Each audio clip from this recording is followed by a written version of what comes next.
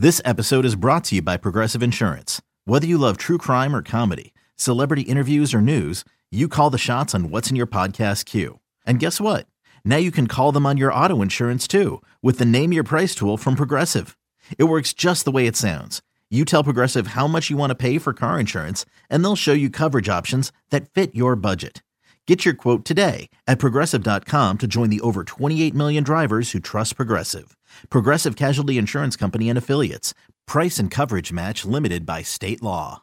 Hey guys, if you haven't heard yet, we just released a new podcast called Sworn, hosted by defense attorney and Up and Vanished contributor Philip Holloway. Sworn debuts on Wednesday, June 14th, and you can subscribe to it on iTunes right now. So press pause and search for Sworn in your podcast app and check out the trailer. And stay tuned at the end of the episode for some more insight from Philip Holloway about the new podcast. Subscribe to Sworn now on iTunes and be the first to hear it on Wednesday, June 14th.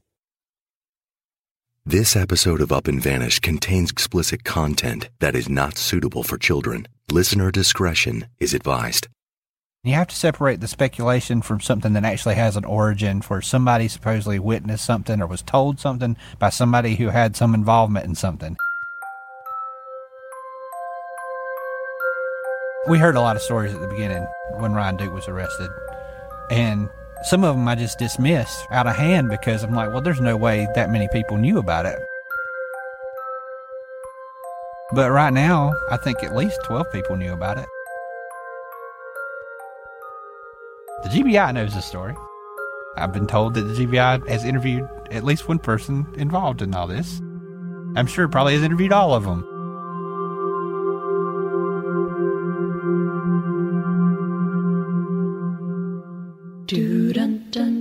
More than 40 GBI agents swarmed a pecan orchard in Ben Hill County this afternoon. Not one, but two former students from that school under arrest. With the intent to and did cause serious bodily harm to the person of Tara Grinstead. Charging Ryan Alexander Duke with the murder of Tara Grinstead. From Tenderfoot TV at Industrious Atlanta, this is Up and Vanished, the investigation of Tara Grinstead.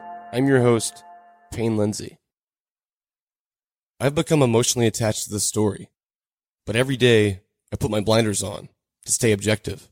The point of this podcast was to find out what happened to Tara Grinstead, and now that we've discovered that something evil and heinous has happened to Tara, by default, this podcast is now an advocate of justice for what happened to Tara. I, myself, want the person or persons responsible for killing Tara Grinstead and covering up her murder to pay for their actions. But this is not a witch hunt. This is not about seeking vengeance. This is about justice and finding the truth. This is about holding people accountable.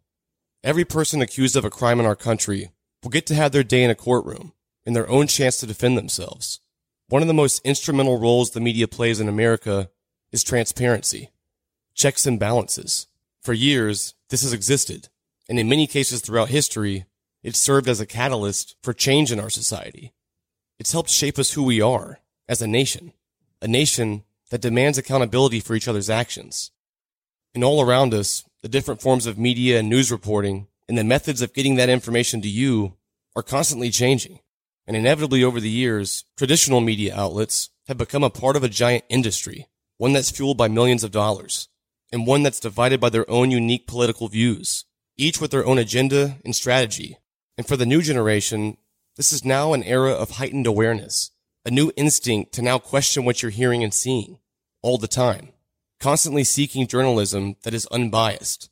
And this change happening all around us has opened the door for people like me and you to challenge what we see and hear, to stand on your own 2 feet and have a voice of your own. And right now, in the case of Tara Grinstead, that's exactly what Up and Vanished is. It's a new form of media. It's a new form of delivering information. And most importantly, it's its own voice. A voice that is not bound to unwritten rules or standards. A voice that isn't filtered or shaped by a bigger agenda. A voice that isn't scared to stand alone and question the authority and will stop at nothing in an attempt to find the truth. And that's because the podcast is only me. I don't have a dog in the hunt. All I have are my own convictions as a person and my own moral compass, an unadulterated search for truth and for justice, fueled only by passion and sincerity. And the way I've reported the story of Tara Grinstead has been a constant evolution. When I've talked to people like Brooke, Bo Duke's girlfriend, these are one-on-one phone calls that often last for hours, the furthest thing from a traditional interview setting. And most of the time, it's just a conversation between two people. And because of this, it's become much more personable than I could have ever imagined. I find myself talking to people like they're my friend or someone closer to me, not just the subject of an interview. One of my last phone calls with Brooke Sheridan, after a heated bout of disagreements discussing Bo's actions, the conversation went like this. How do you see me, Dane? I see you as someone who was put in a very tough position and ultimately did the right thing and is very confused on how to feel and act at this point. I think that you're in a very tough position, but I think overall you've handled it very well. That's what I think. And if you were me, how would you handle the backlash from all of this? I would tell my story and trust in the fact that you told the truth, and that's all that matters. How do you make the words hurt any less? You tune it out. You tune it out. Move on. You gotta pick up and move on. An ironic turn in our conversation, to say the least. But at the end of the day, that's what it was. Just a real conversation between two people. The point I'm making is that in every single way, whether I even like it or not, my reporting on this case and my relationship to it is something completely different than what it was when I started this podcast. As I dig deeper for the truth, I've become entwined with different people and created countless relationships that now extend far beyond the case of Tara Grinstead.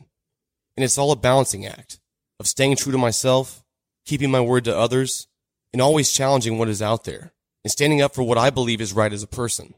So, as you listen to the rest of this podcast unfold, just remember, this is no longer just a story to me. This is not a random cold case that I Googled anymore. This is something much bigger and much more important to me. And you'll continue to see this as the last chapters of this story unfold. Several parts of Bo's story, according to what Brooke told me, seem strange. I asked Maurice Godwin to give me his own analysis of Brooke's phone calls with me, and here's what stood out to him. First of all, she said that they were having a party at Bo's house, and Ryan was there, and the roommate was Stephen, which is Ryan's brother, is what she said. And it was a football game or something, and she said that when the other people there passed out, and I assume from drinking, is when Ryan took the truck and went and killed Tara. But when they all passed out, that's when Ryan had taken Bo's truck and left. I do not believe this for 1 minute. He didn't pick the name out of a hat and just choose that person. There had to be something drawing him, and he didn't just ride around the neighborhood and just happen upon Tara. There was something that drew him straight from Fitzgerald to 300 Park Street. He drove right straight to that address. There was something that drew him to that address. Her clothing was removed between that Sunday and that Wednesday. At some time during that time, her clothing was removed. For what purpose was her clothing removed? He said that she was laying face up, that she looked like bluish and she had bruises around her neck, that she did not have on any clothes. It could be for sexual purposes, post-mortem sexual activity, that I could only assume, because, I mean, if you're going to destroy and burn a body and take it that far and bury it, you just wouldn't toss the clothing into a trash dump or somewhere like that, because they could easily be traced or found by someone when you try to all your best to try to destroy the body and hide it. But that's predicated on if what she said was true about Bo saying that the body was nude.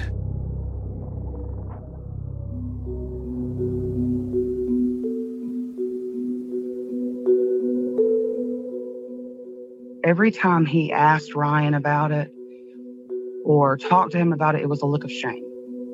It was he was shameful. It wasn't like, oh, I snapped, or it was a look of shame. Bo knows the motive behind Tara's murder. However, to keep himself out of prison and to live in the community, he has to minimize his involvement, which really what has been going on with the narrative that Brooke has been selling over the past months. He knows why Tara was killed. Even if Ryan told Bo details about the crime, we don't really know if they are true. We don't know if what Bo has told Brooke is true.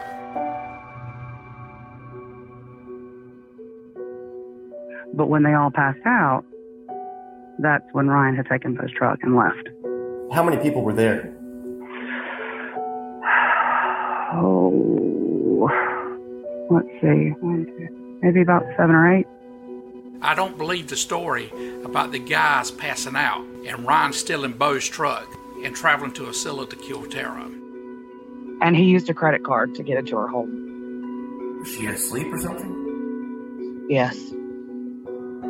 Tara's dog was an inside dog when Tara was home. If Ryan broke into her house with a credit card at night when she was sleeping, Dolly would have barked with someone standing on the front porch. I am not convinced that Ryan gained entry to Tara's house using a plastic card. The porch light was on, Halloween lights were on, and Ryan would have to stand on the porch and fiddle with this for a while. If he did this, he must have not been too drunk.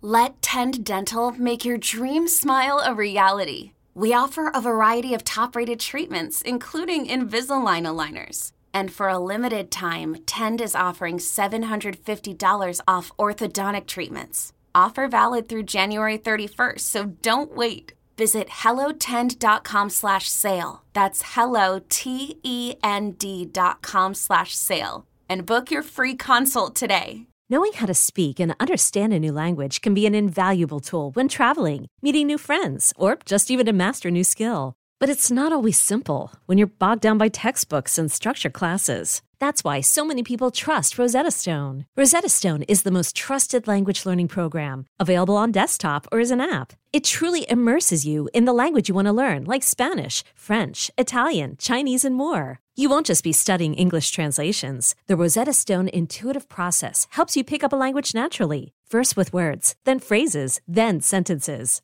Don't put off learning that language. There's no better time than right now to get started. For a very limited time, listeners can get Rosetta Stone's lifetime membership for 50% off. Visit rosettastone.com/rs10. That's 50% off unlimited access to 25 language courses for the rest of your life. Redeem your 50% off at rosettastone.com/rs10 today. How did Bo know every detail about the crime except for how Ryan killed Tara, or why he killed her? In all the hours that I talked to Brooke on the phone, she never once said that Ryan told Bo what happened. But Bo did, however, know countless details about the crime. Where Tara's purse and keys were, that Ryan used his truck, and even how Ryan got into her house with the credit card. But according to Brooke, Bo never knew why Ryan did it, because supposedly Ryan would never tell him. It was a complete gray area, a huge hole in the story. Bo is admitted to doing a very awful and heinous thing, burning Tara's body. Please remember that Bo admitted this, so it's safe to assume that at least that part of the story is true. But to have so many holes in all the other important parts of the story leads me to believe he may be severely minimizing his role. At the end of my last call with Brooke, she pointed out to me what she thought were discrepancies in the state's indictment against Ryan Duke. The indictment alleges that Ryan Duke killed Tara with his hand, singular, after he entered her home with the intent to commit a theft. In this last part of our conversation, she told me that the indictment was different from what Ryan told Bo. That's not what he told. That's not what he told Bo. What did you tell Bo? What do you think you told Bo, Payne? I don't know. I'm genuinely asking you. Do you remember when I told you how he acted every time he was asked about it? Guilt. And do you remember what I told you about what he said that her body looked like? That's why he is trying to lessen his involvement. That's what it looks like to me. He's not saying the same thing. He is trying to lessen it. How do you know that? Like his account of what happened. Like how do you know what he said? Because I know what he said.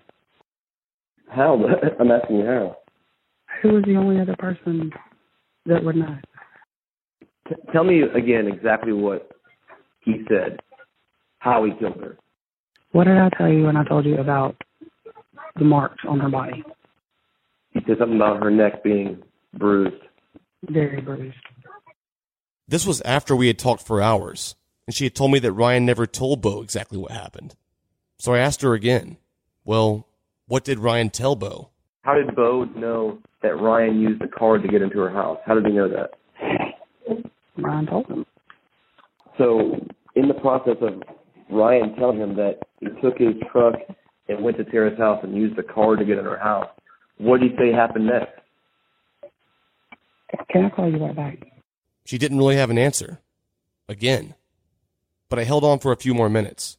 When Ryan said, hey, I took your truck to Tara's house and then I used the card to get into her door, what did he say happened next after that? I don't think it was a sequential story. I just think these are details that Bo has picked up on from what he said, the conversation they had that day. Like, those are pretty big details. Like, hey, I snuck into her house with this card. He didn't say, why did you go there or what were you doing? It's just so hard for me to comprehend. Just to graze over it, this is weird. Don't you agree? It is very weird. It is very weird. To be honest, a lot of what Brooke told me was weird. She seemed to tell me things a little bit differently each time she told me something. For example, when I asked her about her relationship with Bo, at first she told me this. Bo and I were broken up at the time when he told me everything. Then the second time... Like I told you before, when I found out we were still together, we broke up shortly thereafter. And the third time... A couple weeks later, Bo and I broke up. After these phone calls, Brooke went to the CBS show 48 Hours. They aired a short interview clip with Brooke, and then the host of the morning show reacted. And is she still with him? That's what I want. Yeah, well, Bo did confess. He told his deep, dark secret, and that led to Ryan's arrest, and yes, they are still together. So, which one was it? I was trying not to overanalyze everything, but one more thing really stood out to me. After they had all passed out, apparently that's when Ryan had taken her car and done whatever he did. To this day, Bo cannot tell you what Ryan's motive was.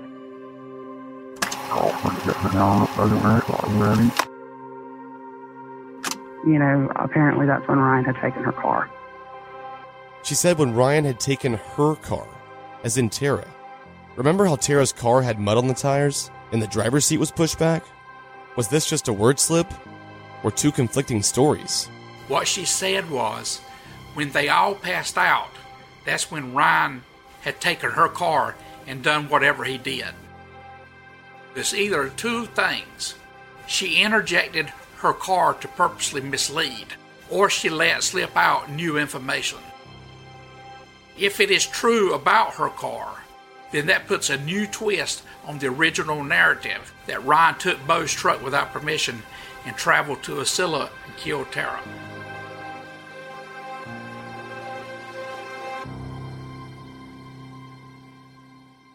The big problem that she's creating for herself is that by saying different things to different people at different times, it shows the jury that she's capable of talking out of both sides of her mouth. It really gives a good defense attorney a lot to deal with on cross-examination to show that she's not a credible witness, to show that the things that she says should not be believed by this jury. And at the end of the day, this trial is really about reasonable doubt. And if her multiple prior inconsistent statements are sufficient to give rise to reasonable doubt, that's really all it takes for the defense to get a not guilty verdict. Every time she makes a statement to anybody, whether it's to a television network news, to a friend, a family member, to anybody at all, really, if she says anything different on the witness stand, they can use those prior inconsistent statements against her to basically let the jury know that she is not to be believed. It's classic impeachment of a witness, and it's done by a skillful cross-examiner when their intention is to raise reasonable doubt in defense of their client. Oftentimes witnesses talk to different people and they forget exactly what they said to one person and they say it to another person another way. And even a slight difference can give rise to a big question about the witness's credibility. She really is playing with fire by making multiple prior inconsistent statements, because a defense attorney is really going to be able to dig into her on cross-examination, and if it rises to the level of reasonable doubt, then guess what? The defendant gets found not guilty. Anytime a witness sets foot in a witness box, anytime a witness sits in a witness chair, their credibility immediately becomes an issue in the case. And if they've made prior inconsistent statements, then a skilled cross-examiner can bring that out and show a jury that, hey, this person doesn't remember what they've said from one time to the next. They're talking out of both sides of their mouth at the same time. You can't believe them. It's classic cross-examination, and I would expect nothing less if she's a witness in this case. If Bo is omitting certain parts of this story, then besides Ryan Duke himself, who else could know what really happened that night? After several months of research, I think I may have found the answer to that question. It's a long story, and it all started back in August of 2016, right after I posted the very first episode. I was given a name by someone, a name I don't feel comfortable mentioning yet, but a name that eventually led me to a picture of 8 boys in the back of a black pickup truck. This unnamed person, who I will call Jim Deal, was in this picture too, amongst 7 other boys. I sat and stared at this picture several times during the month of August, but as for its significance, I was absolutely clueless. But then a few months later, I learned from Maurice Godwin the infamous story of the suicide note. A story that to this day has always perplexed me. To refresh your memory, back in episode 7, Maurice told me the story of a kid who committed suicide in Knoxville, Tennessee. I'm going to tell you something now.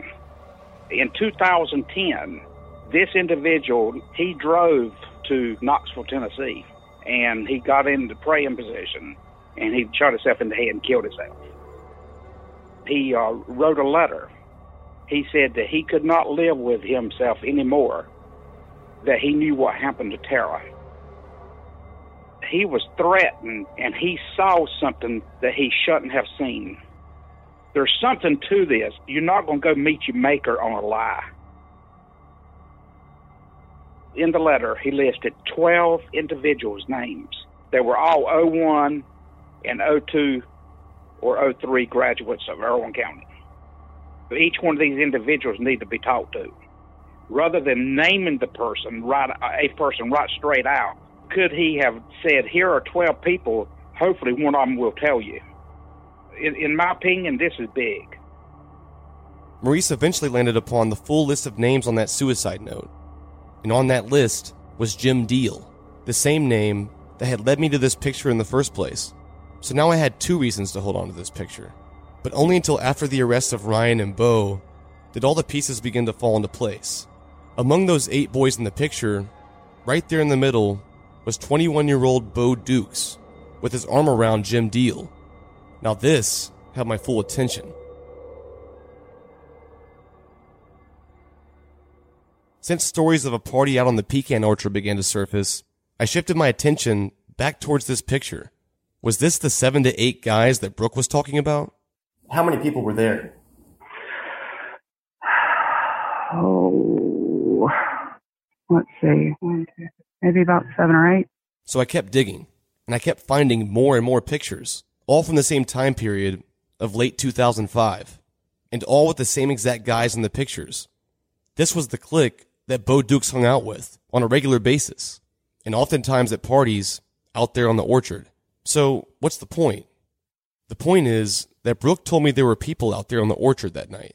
The night Bo claims Ryan snuck off in his truck, broke into Tara's house, and murdered her, completely undetected. It wasn't just Ryan Duke's roommates that didn't notice him leave that night. It was also these 7 to 8 guys, too. Likely the same 7 to 8 guys in this picture I'm staring at right now. And what about this party that was rumored to have happened the following weekend? One of Bo's army buddies told me that in the version of the story he was told, Bo was burning Tara's body out on the orchard at a party with people around. Again, likely the same people that are in this picture. The question is, did they know what was happening at the time? Or or Bo and Ryan destroying Tara's remains right there in plain sight, and they were just none the wiser. The bottom line is that either way, there is now more people to talk to, more people that may possess the information we need to fill up all the gaping holes in Bo Duke's story. My gut told me that more of the truth lies in the picture of those 8 boys, the 8 boys who were out on the orchard the night Tara was murdered, and the same 8 people who were likely there when Bo and Ryan were still destroying her remains in the fire the following weekend.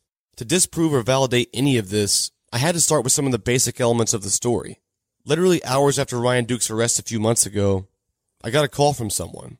I played part of this call for you in episode 15. You might remember. She sent me the name, Ryan Duke. I said, yeah, that's him. Then she calls me, and she says, is this the pecan orchard story? I said, yeah, it is. Yeah, how do you know? She said, oh, we heard about this 10 years ago. The GBI said that his name, Ryan Duke's name, had never appeared on their radar before, and that is not accurate. He has been questioned. The GBI had the exact scenario that played out 2 weeks after Tara disappeared. But this group of people had engaged in quite a bit of bad behavior over the years, and they were used to covering for each other. In a way, this all ties together. If the story that local law enforcement received a tip back in 2005 to search a pecan orchard is true, then it lends some serious credence to the story of Bo and Ryan destroying Tara's remains the next weekend in a fire, with numerous people around. I know Billy Hancock's wife very well. I may have told you this. I got to know Billy a little bit through her, but I asked Amy to ask Billy if one of his officers interviewed Bo or Ryan, and he said no. To his knowledge, they had never been questioned. And the GBI says they'd never been questioned. That leaves the sheriff's office. Irwin County deputy drove to the Ben Hill County line, met a Ben Hill County deputy, and they went to the pecan orchard. They didn't look in the right spot, but they did look around in the pecan orchard. I've heard that either Ryan, Bo, or both of them had mentioned to friends at a party out on the orchard 1 week later that they had killed Tara, and someone they told took it serious enough to inform local law enforcement, and Ryan Duke was then interviewed, and a search was conducted out on the orchard. If law enforcement did in fact perform a search on the orchard, there would almost certainly have to be a record of it somewhere, right? So I first started with the basics, and went to the Osceola Star with Dusty Vassy to look through the old newspaper archives.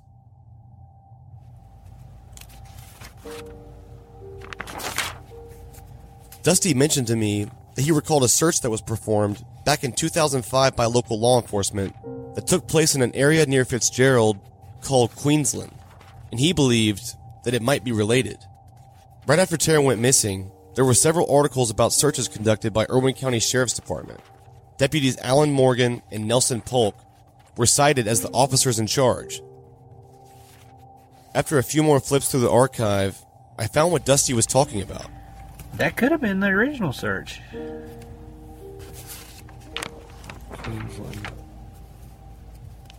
Is that the area? I mean, it's a rough area. Queensland area. Is that in Ben Hill County? Yeah. But where in Ben Hill County? Queensland was an unofficial district near Fitzgerald, but Dusty didn't know exactly where it was.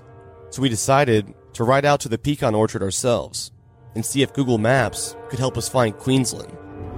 It's going to be about 2 miles up here on the right.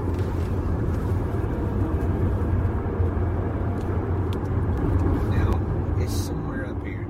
It was almost midnight at the time. There was not a single street light on the road.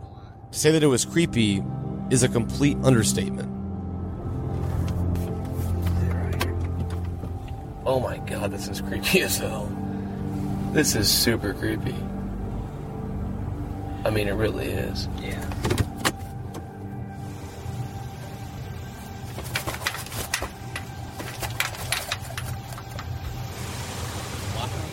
Yeah.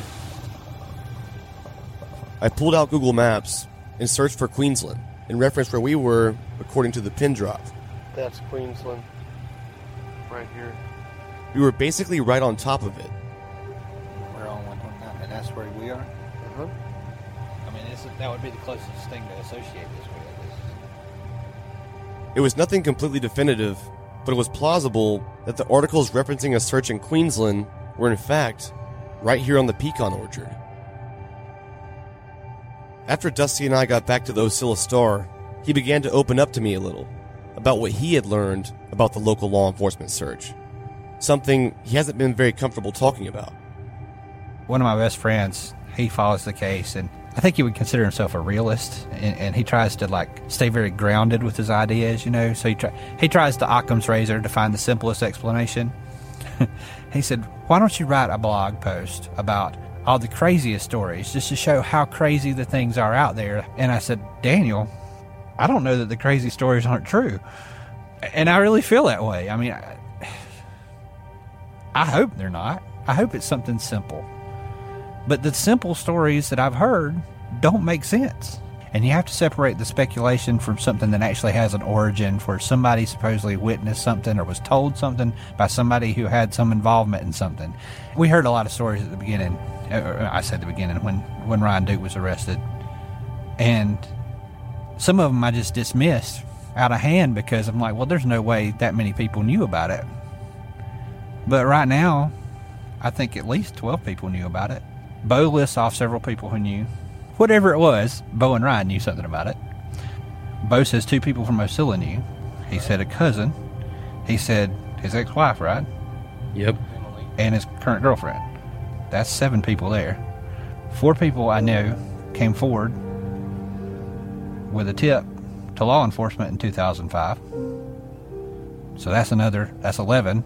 I've talked to 2 people, 2 of those people, they do not want to go on the record. And why is that?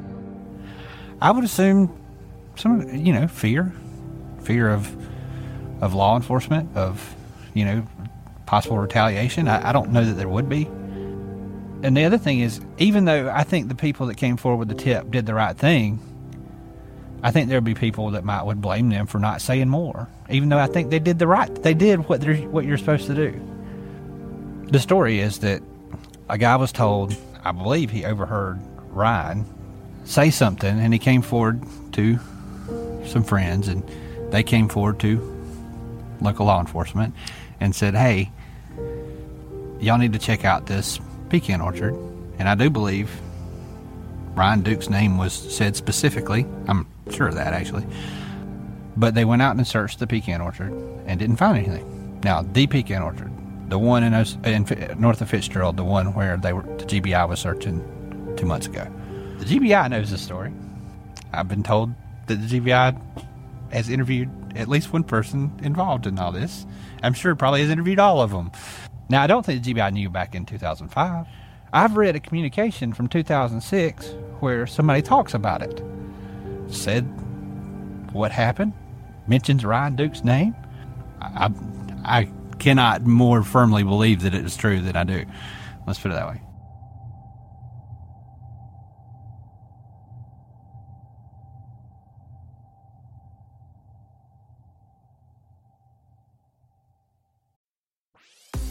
This episode is brought to you by ABC. Station 19 is back for its final and hottest season yet. Andy finally becomes captain, and she's going to give it her all to be the best leader the station has ever seen. Will she succeed? Get ready for fiery new romances and high adrenaline rescues. Watch the Station 19 season premiere tonight at a new time, 10/9 Central on ABC, and stream on Hulu. Hey, it's Kaylee Cuoco for Priceline. Ready to go to your happy place for a happy price? Well, why didn't you say so? Just download the Priceline app right now and save up to 60% on hotels. So whether it's Cousin Kevin's Kazoo Concert in Kansas City, go Kevin, or Becky's Bachelorette Bash in Bermuda, you never have to miss a trip ever again. So download the Priceline app today. Your savings are waiting. Go to your happy place for a happy price. Go to your happy price, Priceline. Does Monday at the office feel like a storm? Not with Microsoft Copilot. That feeling when Copilot gets everyone up to speed instantly? It's sunny again. When Copilot simplifies complex data so your teams can act, that sun's shining on a beach. And when Copilot uncovers hidden insights, you're on that beach with your people. and you find buried treasure. That's Microsoft Copilot. Learn more at Microsoft.com/AI for all. To add even more confirmation to the mix, I received a call from someone inside law enforcement whose voice has been altered and also had knowledge of this. And see, the one thing that does slightly bother me is obviously Bo showed up at the jail. He's got his nice little suit on. He's attorney there. What does that scream to you? Right, that was all planned. He was predetermined he was going to turn himself in at this time on this date, and he was going to have a bond in it. They already knew what the bond was going to be. All that was already predetermined. About 11 years ago, give or take, there was some information basically similar to what they got now. Hey, she's buried out here in this pecan orchard. And they did go out there and they did look, but they didn't see anything. And there's a reason why they didn't see anything. Because what happened at the pecan orchard, there was nothing to see. When you cremate a body, you have to have a high heat, 1,800 degrees, more than that, whatever, 2.5, 3 hours. And even after that process, there's still a lot of large bone left, and you basically put that in, for lack of a better term, a grinder. What they done is they dug a pit, and they put her in it, and they soaked her in oil to get a hotter fire. And once she soaked over the next 3 days, they constantly added oil and wood to her, and after the third day was completed, they just covered up what was left. See, here's the problem. There's no people who know about this. Not just Bo and Ryan. They need no information because this was just overheard at one of those little get-together, drunken, stupor kind of things. Ryan would get drunk and, basically confess. But you don't know if he was telling the truth, if he was lying, or if he was just drunk, or what.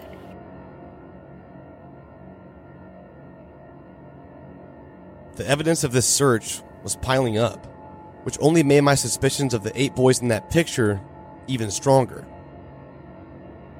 There's just way too many people to know so little. When I tried to reach out to these boys to hear their story, I was shut out. They would block me on Facebook and ignore my calls. But eventually, a more distant friend of these boys decided to open up with me and tell me what he knew. He told me about a friend of his that had told him this same story of hearing about Tara's murder at a party out there on the orchard a week later. He actually saw this guy in Osceola at the gas station on the day of Ryan Duke's arrest, and he mentioned it to him again there. The day that they arrested Ryan, me and him was talking in the store there in Osceola, and he said, I think it was Bo that actually said something about this is where Tara died, or we burn her, or something of that nature. And somebody told the cops, and they just didn't pursue it. He was at the store buying beer, and I was like, "You gonna go up there?" Because I knew he was real good friends with all of them. Even after we talked, he sent me a message later that day telling me, "Don't tell nobody what I said. I don't want my name in it. And it'll be the one you need to talk to." The name I censored is Jim Deal, the guy from the picture of the 8 boys with his arm around Bo, and the one whose name was on the suicide note. This no longer felt like a white rabbit.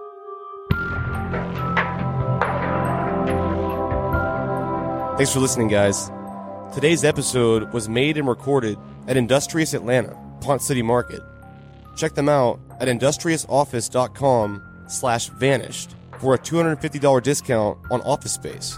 Today's episode was mixed and mastered by Resonate Recordings. If you want to improve the quality of your podcast or start a podcast of your own, go to resonaterecordings.com and get your first episode produced for free. The concept of sworn was really born out of the question and answer sessions that began around the time of the arrests. It was apparent that a lot of people really wanted to know more about the way the criminal justice system really works. And this was a great opportunity to develop that interest and to help people understand what I live and breathe on a daily basis. I can't say enough how excited I am to bring this part of my life to the listening public. Sworn will debut with a 2-part series premiere on June 14th. Here's a sneak peek.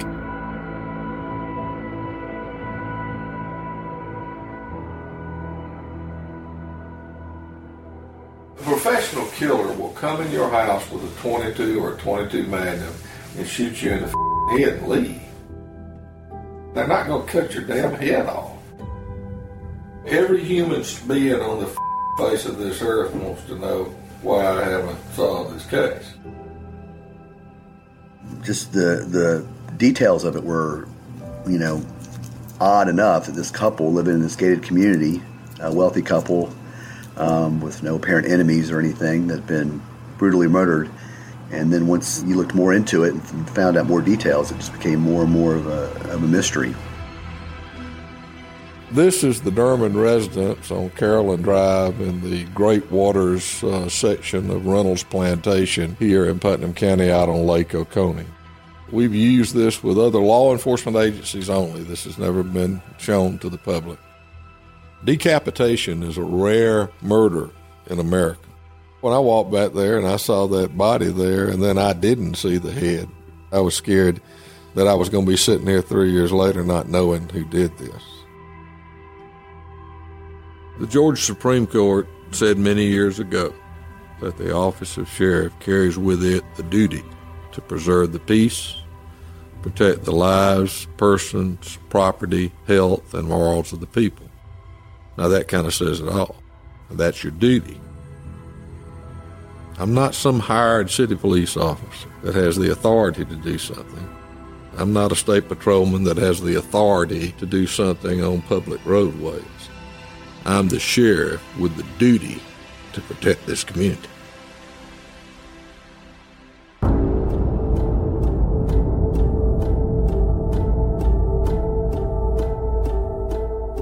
Place your left hand on the Bible and raise your right hand and repeat after me. I do solemnly swear. We, the jury, find the defendant not guilty. Protests continued this weekend in Ferguson and around the country.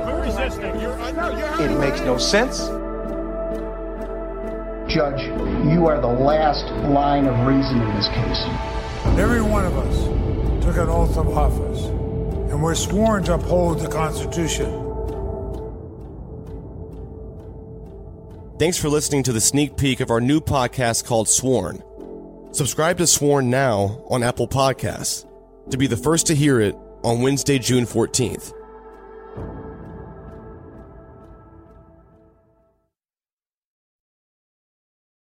You know that science solves crimes. Forensic science is exciting, challenging, and most of all, rewarding work. But there is a shortage of qualified individuals in this field. Hi, I'm Terry with Loyola University Maryland's Forensic Science Department. Loyola is one of the only colleges in the country offering advanced degrees in forensic pattern analysis and biological forensics. Our courses, taught by forensic experts, feature hands-on training and small class sizes. They are based on real crime scene and forensic examiner training programs to ensure you are ready to make a difference. Our programs are open to students from a variety of academic backgrounds because we believe everyone can contribute to solving crimes. So what are you waiting for? Discover the excitement of forensic science at Loyola University, Maryland. Visit loyola.edu/forensic for more information. That's loyola.edu/forensic because you are ready to make a difference. Join one of Loyola University Maryland's forensic science programs today.